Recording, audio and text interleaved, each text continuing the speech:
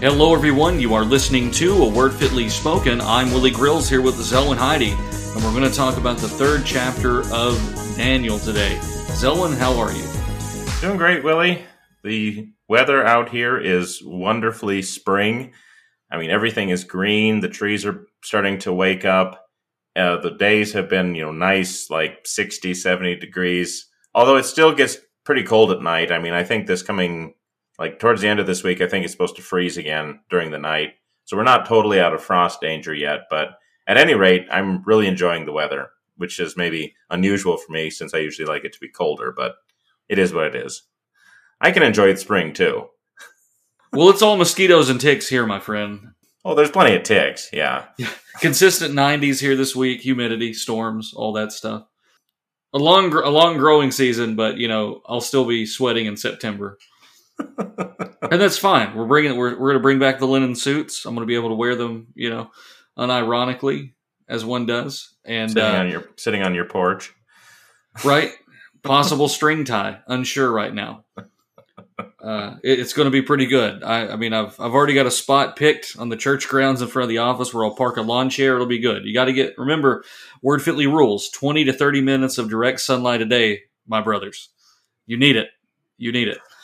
Which is not always easy to do, especially when you live in, overcast, windy territory like I do. But you're naturally cheerful. Imagine what you'd be like if you had daylight. It might be positively frightening. Right. So I'm just going to sit down here, just, perpetually moist, I guess you'd say. Just humid, 100% humidity. And then you're going to be frozen until September. So it's going to be great. It's awesome. It's a good time. I do enjoy the hot weather, though, I have to say. The fire ants, I don't, but... Yeah, see, I kind of like being up in this part of the world where bugs, like the weird bugs, are not really a problem for us. Mm-hmm. But, I don't have to, open various things and find a strange-looking beetle of some kind, because the bugs just die. That's all we do. Yeah. And then right now, there's an epidemic of turtles crossing the street, so I got to be careful not to hit the turtles. I've never seen more dead armadillos in my life. It's kind of cool. I like it. Huh. Yeah, there's more armadillos in central Arkansas than what I thought there would be. They had to migrate up from Texas, as many things do.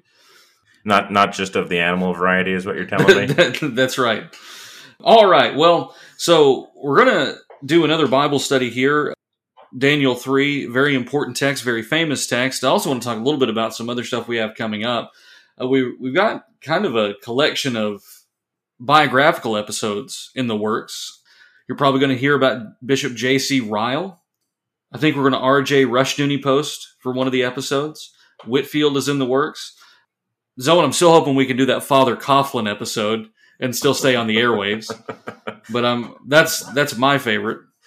Press F for Father Coughlin, though. Yeah, it's like I don't believe in reincarnation, but explain Father Coughlin and explain me. I don't know, but here we are. So, some really fun and interesting episodes coming up, and I'm sure some jimmies will get rustled, and it'll be all kinds of fun. But there's some very interesting and profitable things to learn about these gentlemen. Which is why we want to talk about them, and hopefully, even if all we do is draw out one good thing, which I'm not saying that's the only thing from them, that will still be profitable. That's why we're going to be looking at them. Absolutely, and of course, maybe still Samuel Kellogg one day. Are they ready for it, though? Are they ready for Kellogg posting? And by the way, I said Samuel Kellogg. There's no such thing. It's John Harvey Kellogg. It's what I was trying to say. Forgive me. John Harvey and his brother, my goodness, mea culpa. Sorry, John Harvey. All right. Well, anyway, so Daniel chapter 3, that's the famous text. It's the golden image and the fiery furnace. King Nebuchadnezzar, once again, will come very close to making a good confession. It's going to be a lesson on idolatry, a lesson for us in trying times, a very clear reference that Christ is with us, if you're reading a good translation. And right. So, this is a very interesting text. It's kind of one of these things I love talking about because such a very famous story. It's what I call the Sunday school stories, the ones that everybody seems to know. Sure. there's a flannel graph somewhere with this story on it. And so it's good to revisit those, to dig through them. And that's what we're doing here as we walk through Daniel. So Zelwyn, do you want to kick things off for us? Yeah. So we're looking at chapter 3. But to really understand chapter 3, I think we have to keep in mind what was happening in chapter 2, since chapters are kind of artificial anyway. But the point being that, Daniel's dream in chapter 2, where he sees the great statue, which we talked about in the previous episode, and also that the head of this statue was made of gold. And Daniel tells Nebuchadnezzar very clearly that this represents his kingdom. And that sets us up for what's happening now in chapter 3, because Nebuchadnezzar has more or less, I would almost say, either misunderstood what Daniel was trying to tell him, or he's just kind of running away with it in his pride. I mean, you can take it whichever way you want to go with it, Willie, but he makes an image of gold, a great statue entirely of gold, I think as a testament to his own greatness, really. I am the gold-headed one. This is my kingdom, and I want you to worship it for what it is, right? Yeah, and he's gonna. This is in later chapters. He's going to give way to mania and be turned over to that, and so he's afflicted with megalomania here. So this idol is going to be erected. Now, the Hebrew youths are going to be involved again. They were some of the ones who would not eat the king's food. They're going to grow in wisdom and stature. And they're once again going to be tested, and they're going to be tried. And it's going to be a very arduous trial, but we'll get into that. Do you want to talk a little bit more about Nebuchadnezzar and what he's going to do here? Well, and I think it's important to see this statue as a kind of representation of his own power, of his own self-conceit. He sees himself as being a great figure. Like you said, he's going to have to be humbled in later chapters.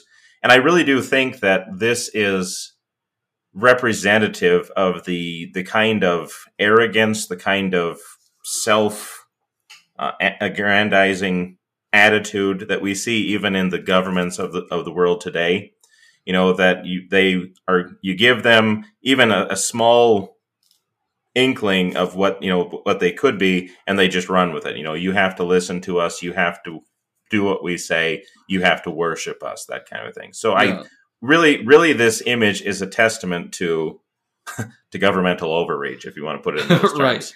Listen to us, we will keep you safe, we know what is best, all you have to do is pledge allegiance to us. Right.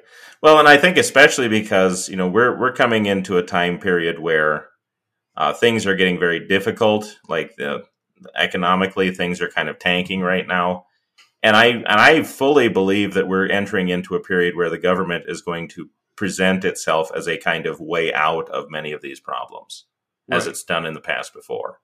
Just do what we tell you to do, and everything will be fine. That kind of thing. Do what we tell you to do. Live in the pod. That kind of thing. And everything will be great. Never mind your conscience. Never mind anything like that. Never mind who your allegiance must be, to whom your allegiance must be. You will do as we say, for we are your guardians and your protectors. Now, and who knows what other deceptions are coming. I feel like vindication's coming every time they start talking about UFOs, and they're doing it again. Right. By the way. And our viewers and our downloads of that episode go up every time they do that.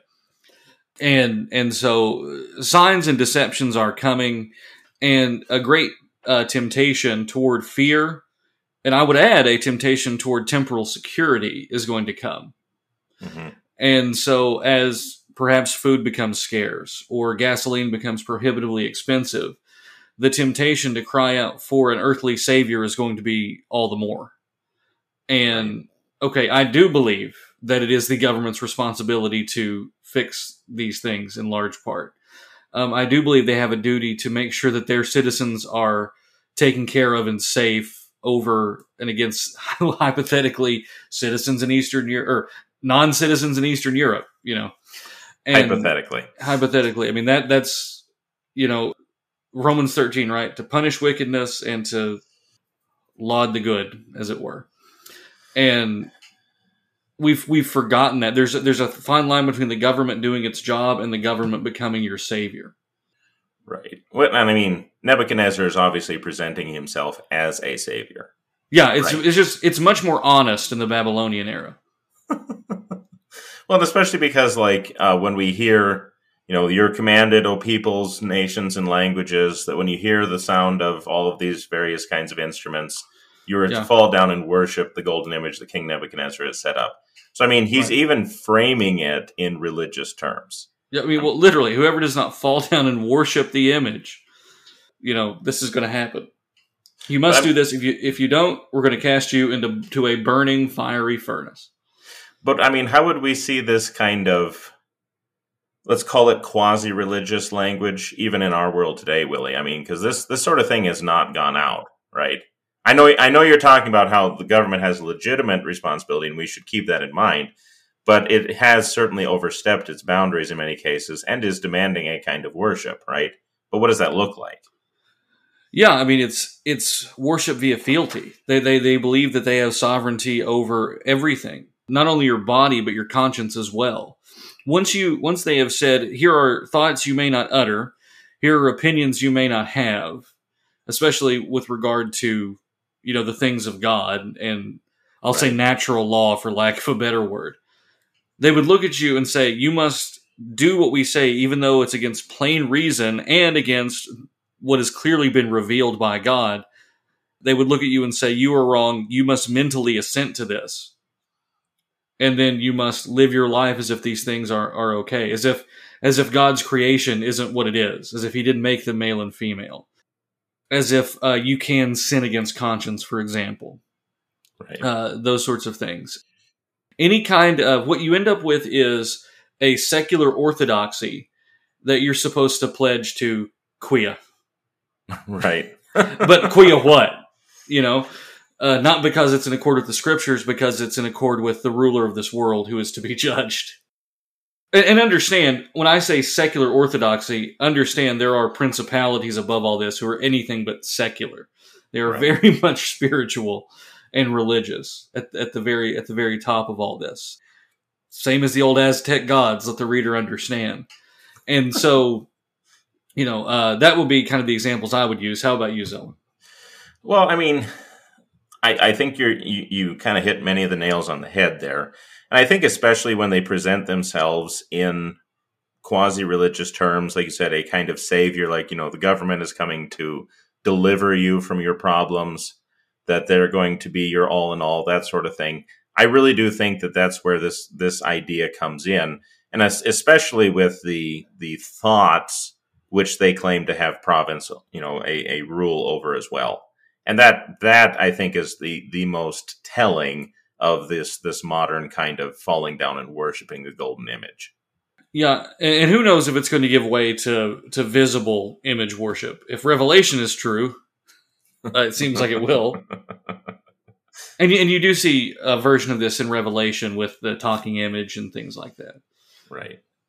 But I think it's especially important to note the penalties for failing to comply with this. Right? Being thrown into a burning fiery furnace? Yeah. But this isn't just like, hey, I want to be like a god to you, take it or leave it kind of a thing. There is compulsion here, right? Yeah, I am a god to you and you will do this. Right. Or you will suffer the consequences. You will do this or we won't let you travel. You will do this or we won't let you buy groceries. You will think this way or you won't be able to sign up for this or whatever. Which is job. Yeah. Yeah, you won't be able to get a job. And then we're going to turn around and say it's your fault that there's no freedom of speech or something like that.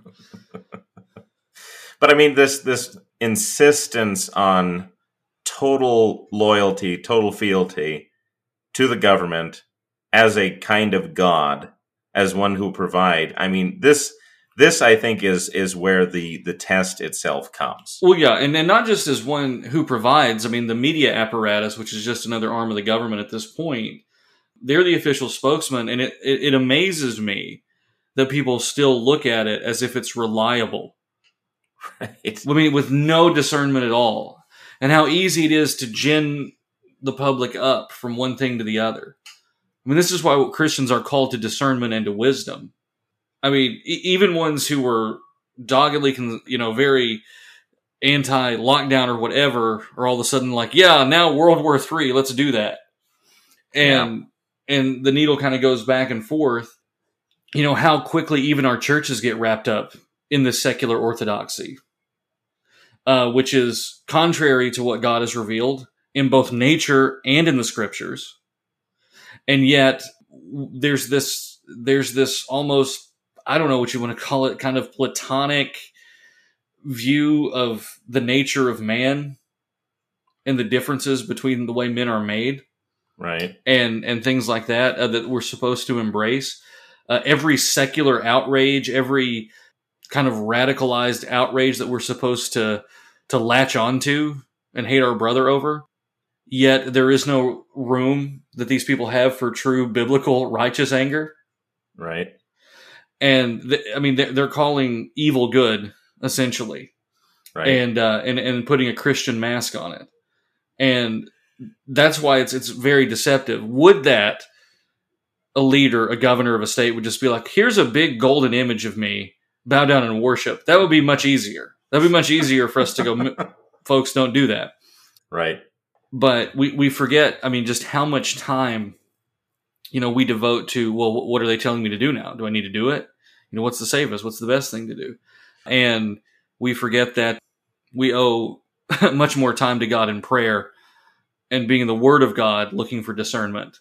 Right. Than the other way around. So, well, I find it especially telling how quickly this orthodoxy shifts and how quickly our conversation shifts with it. Think of how, can we even remember the issues that we were talking about before, like the Roe v. Wade leak? Yeah. It just shifts, and now all of our attention is over here. And it's like we totally forget everything else that is happening. I think that in itself is telling about how, the kind of demands that the government is putting upon us, and also upon our thoughts, that it can influence us in this way. Well, and we're being led to believe that there's this new future. It's less and less people are buying into this lie, but that there's going to be a new bright future. We're 3 more iPhones away. We're 4 more fake meats away from paradise. And they go, oh, but those old days were so bad. Folks, if you only knew how much better things could be. Right. We're not supposed to look back like we're looking back at Sodom, but there was a better way. There was a better way to live, a healthier way to live. Somewhere between getting rid of corn syrup and reducing screen time is a very healthy answer. And that the new golden image, as it were, insists on these things because of the kind of influences which they have over us. Yeah. Right. That's why it gets promoted like it does. Right. And you see it even more. To even question the wisdom of the age gets at the very least a how dare you. Just let people enjoy things, Willie. Yeah. Or we'll destroy your life. And that ends up being the threat, that's absolutely what it comes, and it's subtly the spirit of Nebuchadnezzar and his image is slowly creeping into the church, if not there in many churches. And we've got to be on the watch for that. But we're on our first break, and we'll be right back with more Word Fitly Spoken right after this.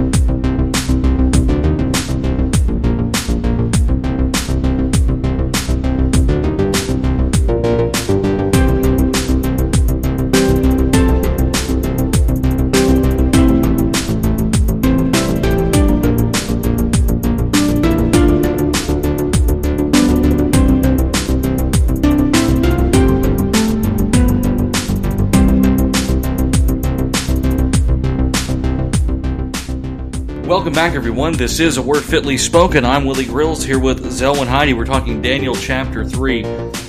Before the break, we were discussing rulers of the world and what they demand of people. And, that's one of these things that has demonstrated itself in various different ways throughout all of the different empires. And yet the Christian, throughout all of this, and Shadrach, Meshach, and Abednego are Christians. They are... faced with temptation and also faced with, again, the question of discernment.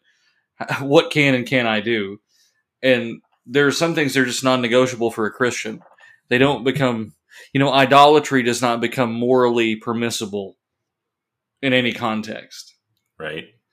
I mean, somebody's going to come by and go, well, the Midrash says or something, and, then we got to ban them from the server. But there's always somebody like that. Well, what if? But you shall have no other gods before me. Hard to get around that one. So Shadrach, Meshach, and Abednego are going to be examples of what it means to resist. So let's talk a bit about that. Sure. And I think it's very telling that these three, who we met earlier in the book of Daniel, are brought to King Nebuchadnezzar because of the accusations of, as it says, certain Chaldeans. Mm-hmm. The lackeys of Nebuchadnezzar, those who are playing along with it, kind of a thing. They're the ones who actually say, "Hey, these guys aren't doing what they're supposed to. They're not right. They're not getting into the pod. They're not doing what the government's telling us to do, and so we need to bring this up to the authorities." And unfortunately, I think this is going to happen more often than we care to admit. Right? Yeah, I mean, this is such a light thing to hurl at them, but they're tattletales. They're rabble-rousers, they're busybodies, and truthfully probably jealous of the Hebrew youths. Sure. Which we get that later in the text, especially regarding Daniel. So yeah, they're going to come to the king and basically say, "King, you said this, you've got to do it." And then so we have verse 3:13, Nebuchadnezzar in a furious rage commands that they be brought. So that they would not bow to the image and worship the image enrages Nebuchadnezzar. Right. He's furious at them. There is a type of perceived righteous indignation even on the side of the devil. Well, especially because, I said this was supposed to happen. You're not doing it, so you're going to suffer the judgment for it. Because am I not worthy of such worship? Am I not worthy of this kind of attention and adoration? I mean, yeah, it is a kind of false piety, for the devil, because, he's claiming something that doesn't properly belong to him. But he does think that it is his right. And, of course, for that reason, he flies into a rage. Remember, every time they hear this music play, they are to bow down and worship the image. So who knows how often this was?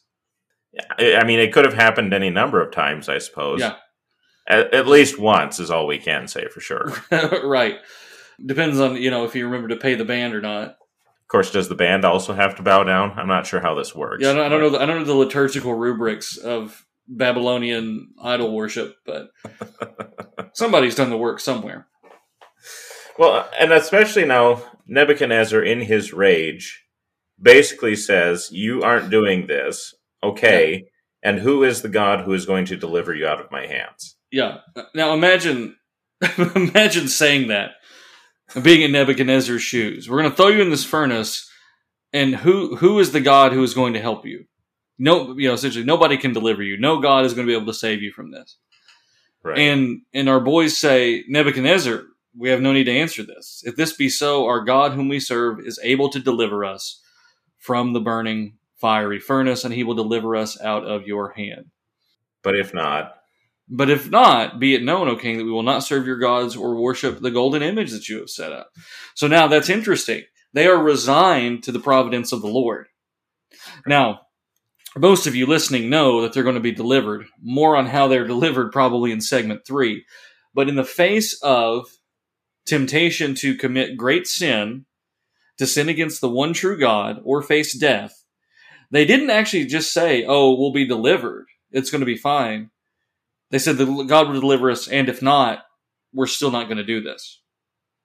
And that's a very important thing that the Christian needs to learn. So let's take this up into Acts, where You have apostles miraculously freed from prison. Okay, so they're kind of spared a punishment, and yet eventually they still die a martyr's death. That God may well miraculously deliver you, or he may not, but the Lord is still good. And that's what we're called to do. The Christian is promised, these, like the strength of the Holy Spirit, and oftentimes that's simply strength to endure, which is not insignificant. Many Christians have been called to shed their blood for the faith, and they were not miraculously delivered. But that does not mean that God's hand isn't there, and that God is not working good through that. I mean, the blood of the martyrs is the seed of the church, right? And Right. so the lesson here, it really isn't God's going to pull you out of every fiery furnace. I mean, we preach it that way, and there's a little bit of truth in it because God ultimately does deliver us from death. In a true sense, all Christians will be liberated from death at the resurrection. And so with that being said, I mean, fully liberated, yeah, paradise and all that in between. But I don't know why I'm getting technical here. You all know this. But in the meantime, you may be called to suffer for the faith. And that suffering might look like losing your job. That suffering may just look like social social, what am I trying to say here? Man, I can't get my words together. You're going to be ostracized. Right. That could be bad. But you could also be called to go in the midst of a burning, fiery furnace, stoked up hotter than it needs to be. So hot that it kills the men who are carrying you into it.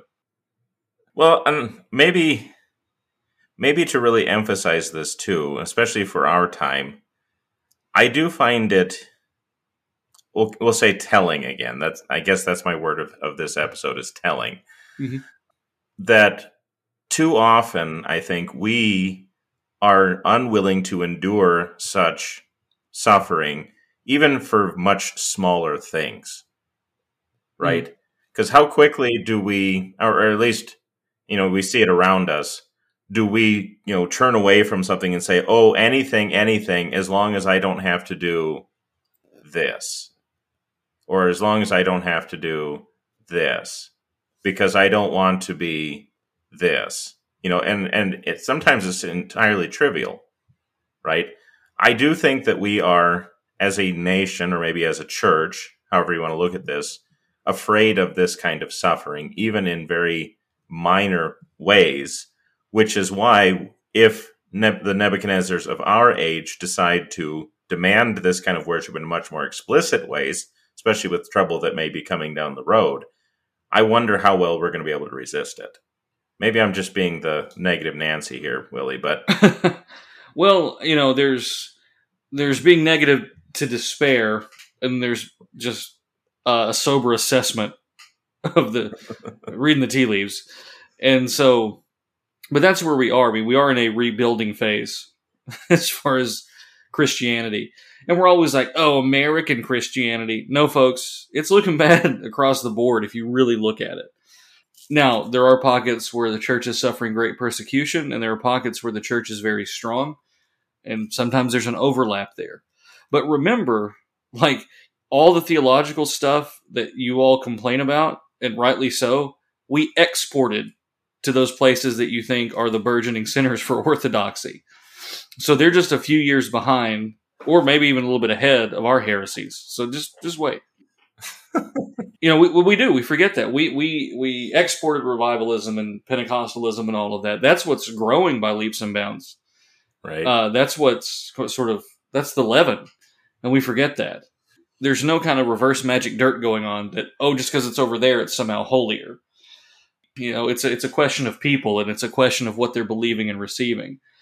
And, in parts of the world, kind of a prosperity-minded Christianity is going through, a Christianity that wants to avoid any kind of temporal setback, any kind of illness, any kind of financial losses. Our security is just found in our portfolios and in the lengthening of our earthly life through whatever means. All of these things will fade away. You can't take them with you. Health will fail. Money will fail. It's failing right now. And so, what do we do? And this is all about learning to be a Christian in the time that you're in. And every Christian is going to have to do that, because that's where God has put you and where God has raised you up. And so we are Christians in a time of great spiritual decline. And our calling, we were pastors, right, is to make faithful disciples in the midst of that. And people are hungry for that. I think they're hungry for a real Christianity, a Christianity that you can reach out and feel, a Christianity that actually does what the Bible says it can. I'm going to use a word you'll probably wince at a little bit, but a sacramental faith, Zelwyn. It just gets overused. So. It gets overused. Yeah, it's like you say the word too many times and we've lost it. No, but we need that. We need that sacramental reality. We need a true and present Christ. We need true means of grace that are forgiving sins, that are strengthening faith, binding us together, that it's preparing us for spiritual warfare, preparing us to be soldiers out there, and preparing us to conquer. Okay, so the Holy Spirit's out. The Holy Spirit converts even tyrants. I do feel like I have to kind of be the law to your gospel tonight, though, Willie. Okay. But, well, and I don't mean that in a negative way. I just mean I also think of like those who try to surreptitiously bow down before the golden image, and what I mean is like those who would say, if I just do this, or this little thing, then they'll leave me alone. Then they'll ignore me, kind of a thing. And this is partly why I brought up like the Chaldeans at the beginning of this, those who kind of brought them forward, because I sometimes wonder if we don't see this happening among our own ranks, right? Oh, let's absolutely. Bring forward the wrong think to to society or whatever. Kind of bring them out, sacrifice them, and then that way they'll leave us alone. Right, then we can continue on in peace, kind of a thing. Yeah, I do wonder how much of this trying to be like the world is really about reaching the world and more about temporal security again, or wanting to be accepted by the world. We don't want to be on the wrong side of history. Well, it depends on who's writing that history. Yeah, and they're absolutely. I mean, we see it over and over. I mean, people who have what would have once been perfectly acceptable theological viewpoints are now being ramrodded as hateful, and nobody ever does anything about the other side, because that's just not how we're done. We don't circle the wagons, we don't protect our own, and we want to punch right, because that's easier to do for some reason. Yeah, but yeah, it might be like you said, for that kind of worldly security. Just leave us alone. See, we're really like you. We're really not that different. See, we're not as bad as these guys. Yeah. So look at the clothes I'm wearing. We look just the same. Want to see my campaign donations, fellow American? Well, and I think that's important to bring out, because, like I said, there is more than one way to fall down before the golden image. Mm-hmm. And I think that's really something that we do need to emphasize, especially in this episode, that it's not just the wholesale, I'm totally on board with the government that means that I'm falling down. Because I'm pretty sure that even among the Babylonians, there were probably some who were doing it just because, well, I don't want to lose my head, kind of a thing. To do it out of fear, to do it out of this desire to just be left alone or to be accepted or whatever it may be. That would also be a reason why many fall down before the golden image. Mm-hmm. Their worship is half-hearted, but they're just trying to save their skins. But Shadrach, Meshach, and Abednego, for their part, say, no, we want none of this, because we serve the living God, and we will not bow down before this image in any way. It's not like they're saying, hey, let's throw Daniel under the bus. Right. Well, it's kind of a little bit like the Donatist controversy, right? The emperor is persecuting the church, and so the Donatist priests fall away. Remember, the whole debate there is about, are their sacraments still valid? Right. And the church says yes. And nowadays we've almost extrapolated the point of it to say, well, they fell away in times of persecution, but it doesn't matter. And that's not the point of that controversy. They were still excommunicated. I mean, it was still a problem that they fell. I mean, you can't get around that. Yeah, it was just a question of, are their sacraments valid? That's it. As far as we're concerned, there's some other stuff going on immediately in the church. But yeah, I mean, that temptation to apostasy has always been there, and it always creeps up where there is the threat of earthly security. That is the great temptation that's common to all men. It's what makes men worry. Will I have enough for tomorrow? Will I be able to do this? And Jesus, of course, anticipates this when he's like, don't worry about those things. Consider the lilies of the field. And so on. He anticipates this. He knows the human condition.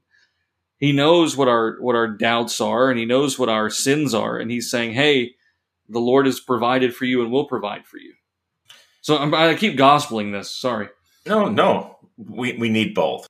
And I think it's also important to say that with the idea of, following after the Lord, there is this point that we are aiming at, that this is what we are aiming towards.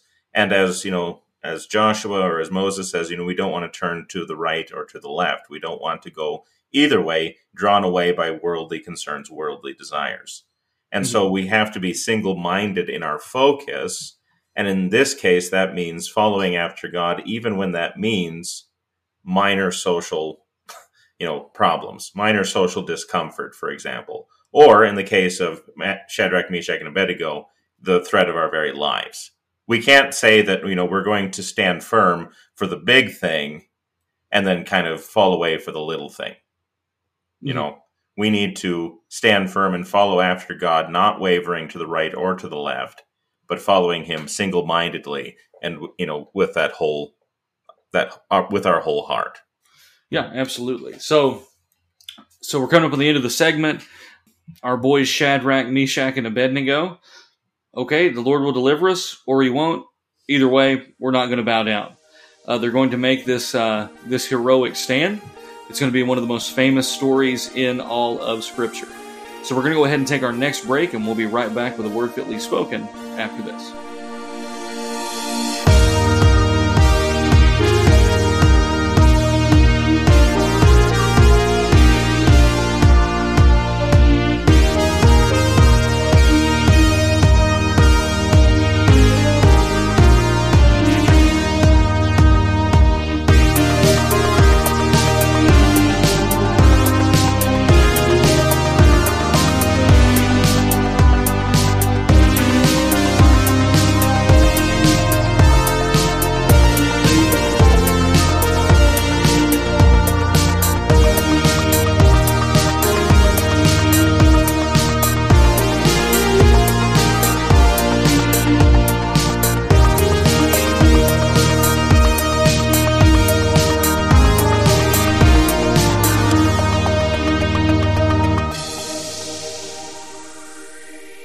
Welcome back, everyone. You are listening to A Word Fitly Spoken. I'm Willie Grills here with Zelwyn Heidi. We're talking about the third chapter of Daniel. Well, if you're still with us, if you haven't reported Zelwyn and myself to whatever speech body it is years from now when you're listening to this, we're going to go on into the climax of this wonderful, wonderful historical account.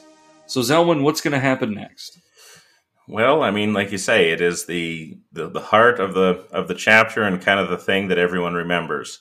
And that is that Nebuchadnezzar cast the three young men into the furnace, burning hotter than it was usually doing. So hot, in fact, that it killed the men who were supposed to throw them in. And then they see a fourth man walking among them in the midst of the fire. And Shadrach, Meshach, and Abednego in this extremely hot fire are unhurt, and they don't even smell like smoke. So it is a wonderful deliverance that God has given to them and brings them forth unharmed. And as a result, Nebuchadnezzar promotes them. Yeah. He gives them a position of high authority in Babylon. But that's kind of the nutshell. That's kind of looking at it in the broad strokes. But where do we want to focus on first, Willie? Well, I know we want to get to who that fourth man is, but let's talk about how hot the furnace is for a second. Okay. It's pretty hot. It's very clear, like, this is hot. They shouldn't be able to live. People are dying just being near it. Right. It's also really a picture of how angry Nebuchadnezzar is. Like, keep stoking this furnace up. Right. This is how inflamed he has become. He's not a rational creature anymore. He's an animal. He's a brute. He's vicious, and he just wants them incinerated. But God shows up. I think from a historical point, if I'm not mistaken, although again this is something we can certainly debate, the furnace itself would have been more like a pit that they were thrown into, like to go down into it, kind of a thing. Because normally when we see pictures of it, it's something like a big oven or something like that. And I mean, they could have been that too. But the only reason I bring that up is because this pit or whatever it was heated up so hot. I mean, this would have been hot enough probably even to wreck the furnace. Yeah. And of course, when you're seeing a pit, I mean, you're still thinking like a rock or a brick walled pit, that's holding the fire. Yeah. Right. But the point, and I think the reason why I think that's especially the case is like to cast them into it, like to throw them down kind of a thing. So that's kind of the idea that I'm getting. But the point is that they're thrown in as they are bound up. And because of that great heat, it kills the men who are supposed to throw them, which again shows just how, like you said, just how angry Nebuchadnezzar really is. Right. But is that something that we would shy from? What do you mean? Oh, you mean actually from being thrown into a furnace? Yeah. I mean, look, the king's order is urgent, and the furnace overheated. So it's like, okay. You're walking into a very bad situation here. I think anyone in the natural state would quake in fear before that. Not a good way to go, although it was pretty quick for those other guys. It's not a good way. It's not. Who knows how quick it would be, but nobody wants to be burned alive. Right. Well, now, what kind of fiery furnaces would you say we see in our age? I keep bringing this back to our time because we have to. So, I don't think the government's going to be stoking literal fires to punish dissenters, but I don't know. Stranger things have happened, I suppose. But right, not the most efficient way to get rid of things, but anyway.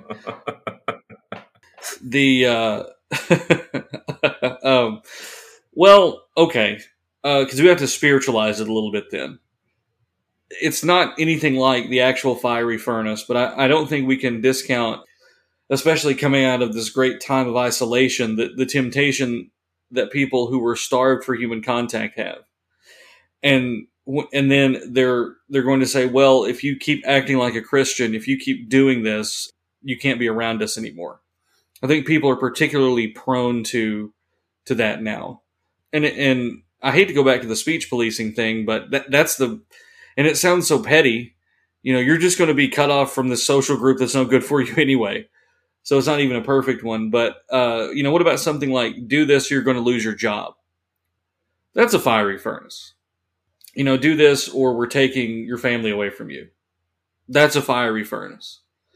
We forget just what a battle it was for Christians to be able to believe what they want, even in this country, and to educate their children in the way they wanted.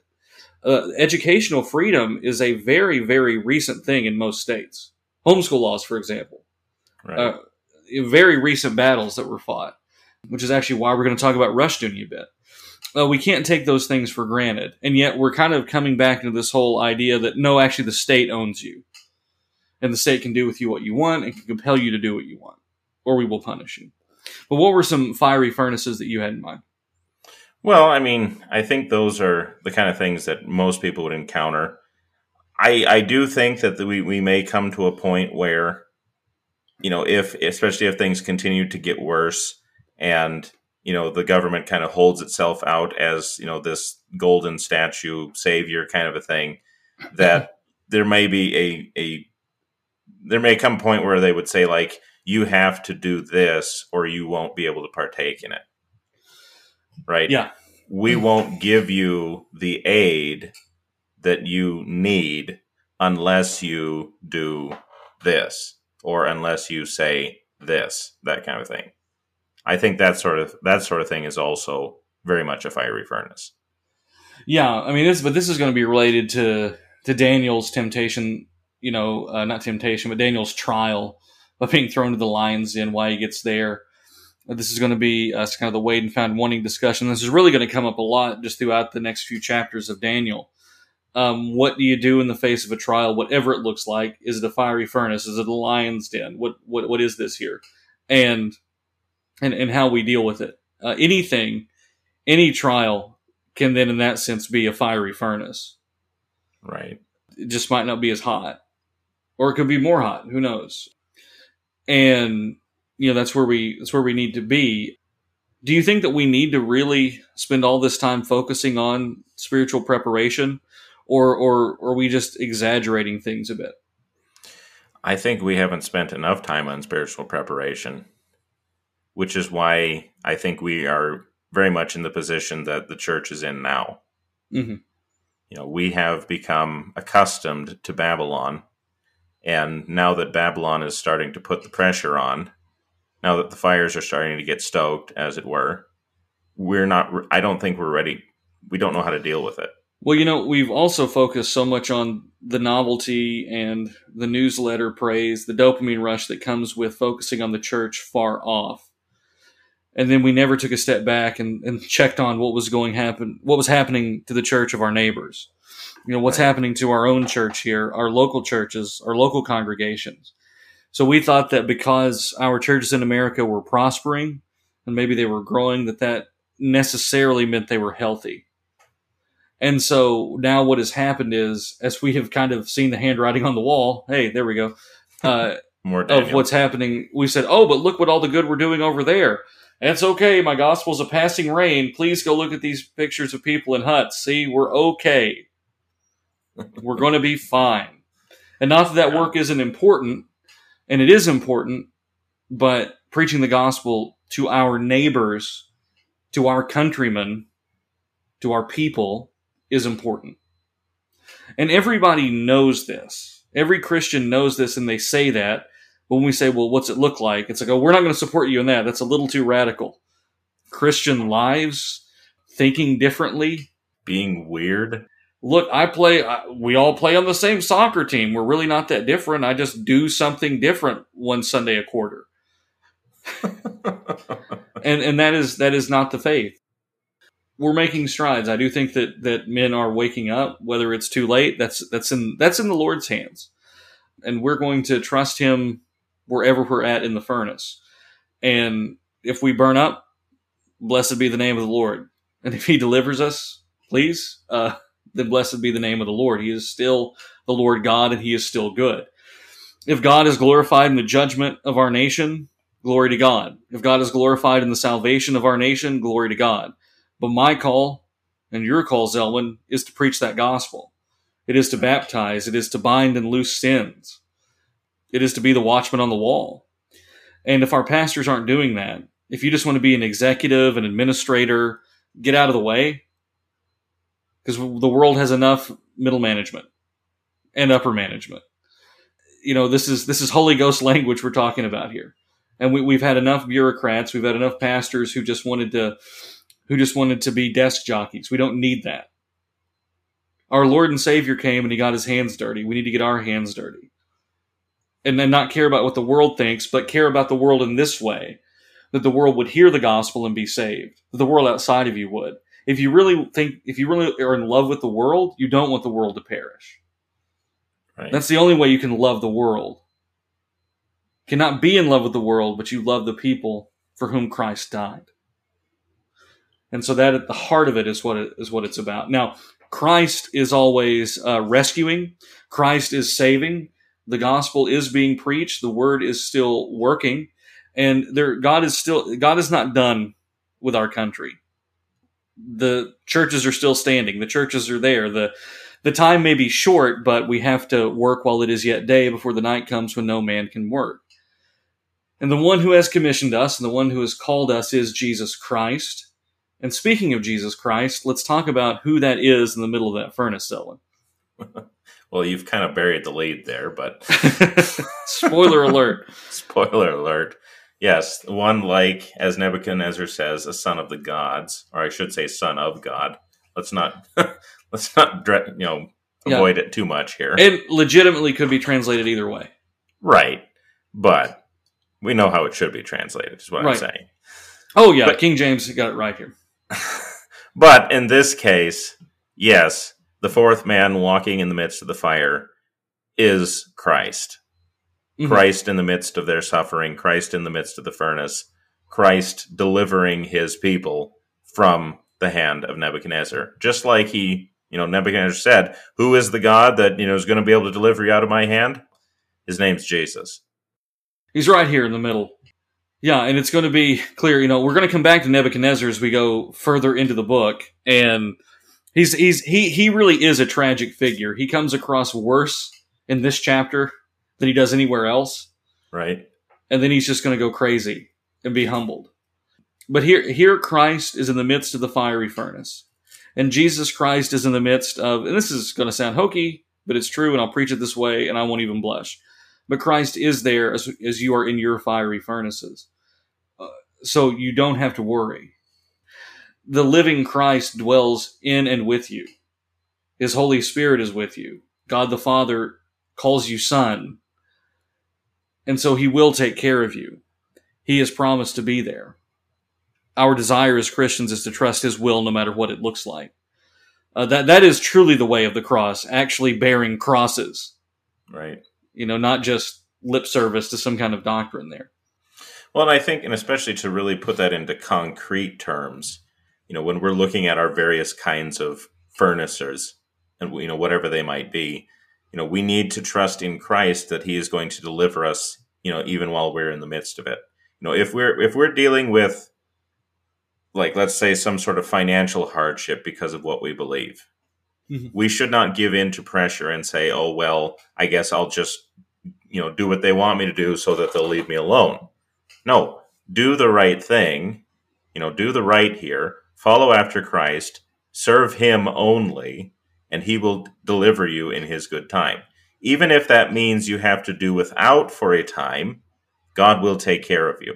Like, let's say, for example, again, I know I'm kind of running to hyperbole today, but that's just the way it is. Let's say, for example, the government says you have to, if you want our help, you have to do this kind of a thing. If that involves, turning away from Christ, we cannot do it no matter what that entails.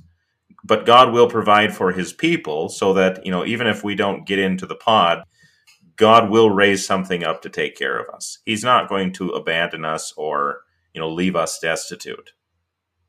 If that means fellow Christians will come to our aid, that will be how he helps us. Right. If that means, that we find some other means, that's how he helps us. If you have to pick grain on the Sabbath, right, he'll still help us because he's not going to fail us. He will deliver us from the midst of the fire. Right. It is a scriptural promise. I mean, because it ties directly into Jesus. Don't worry about this stuff. God is going to provide. You don't have to just stoop to debased levels, straining after earthly security. So there we are. There we have it. There's the message. Now, what happens? There's Christ there in the midst of the fiery furnace. There is the sun, and they walk out and they don't even smell of smoke. And there is something very pure about that. They've been tried by fire, and they've been in the presence of the sun, and they come out unblemished. There's some comfortable typology for you. Well, and I think that they come out, not smelling of the fire. They don't smell like smoke at all. It's as if they'd never been in the furnace at all. Mm-hmm. That is something that we should hold on to. Because, yes, the furnace is terrifying in an earthly sense. But even if it means that we're going to be delivered in the end, when Christ returns, we will come out without even a hair on our head being singed. Right. And so now we've got to beat our next horse is, well, how do I cultivate this kind of faith? Well, one, that faith is a gift. We pray for strength. We know that it cannot come from ourselves. I think an understanding and awareness of God that comes through prayer is a necessity. You've got to be a praying people, a praying church. You've got to be talking to God. Right. And diligent in worship. All of that related. Just diligent. in what you do, because this is where God is strengthening us, where God is giving faith, where God is teaching us and molding us. It's through these things. And I think one thing that we should also do, I agree fully with everything you said, Willie, is that we should also prepare ourselves and be aware of what is happening. Mm-hmm.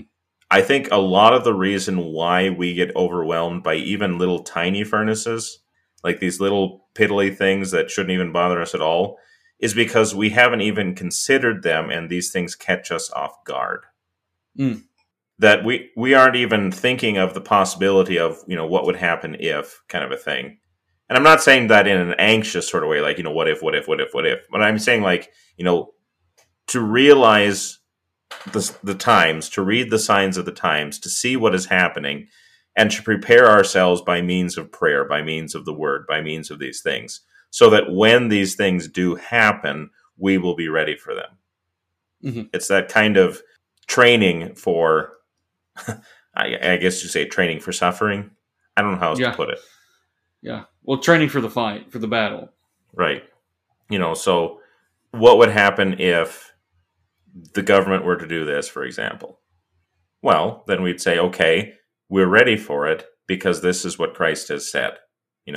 So we're not just caught up in the news cycle, always changing our opinions. But see, that might be the caution too, because we've spent an inordinate amount of time talking about big government, but the persecution may well come at a local level first. Right.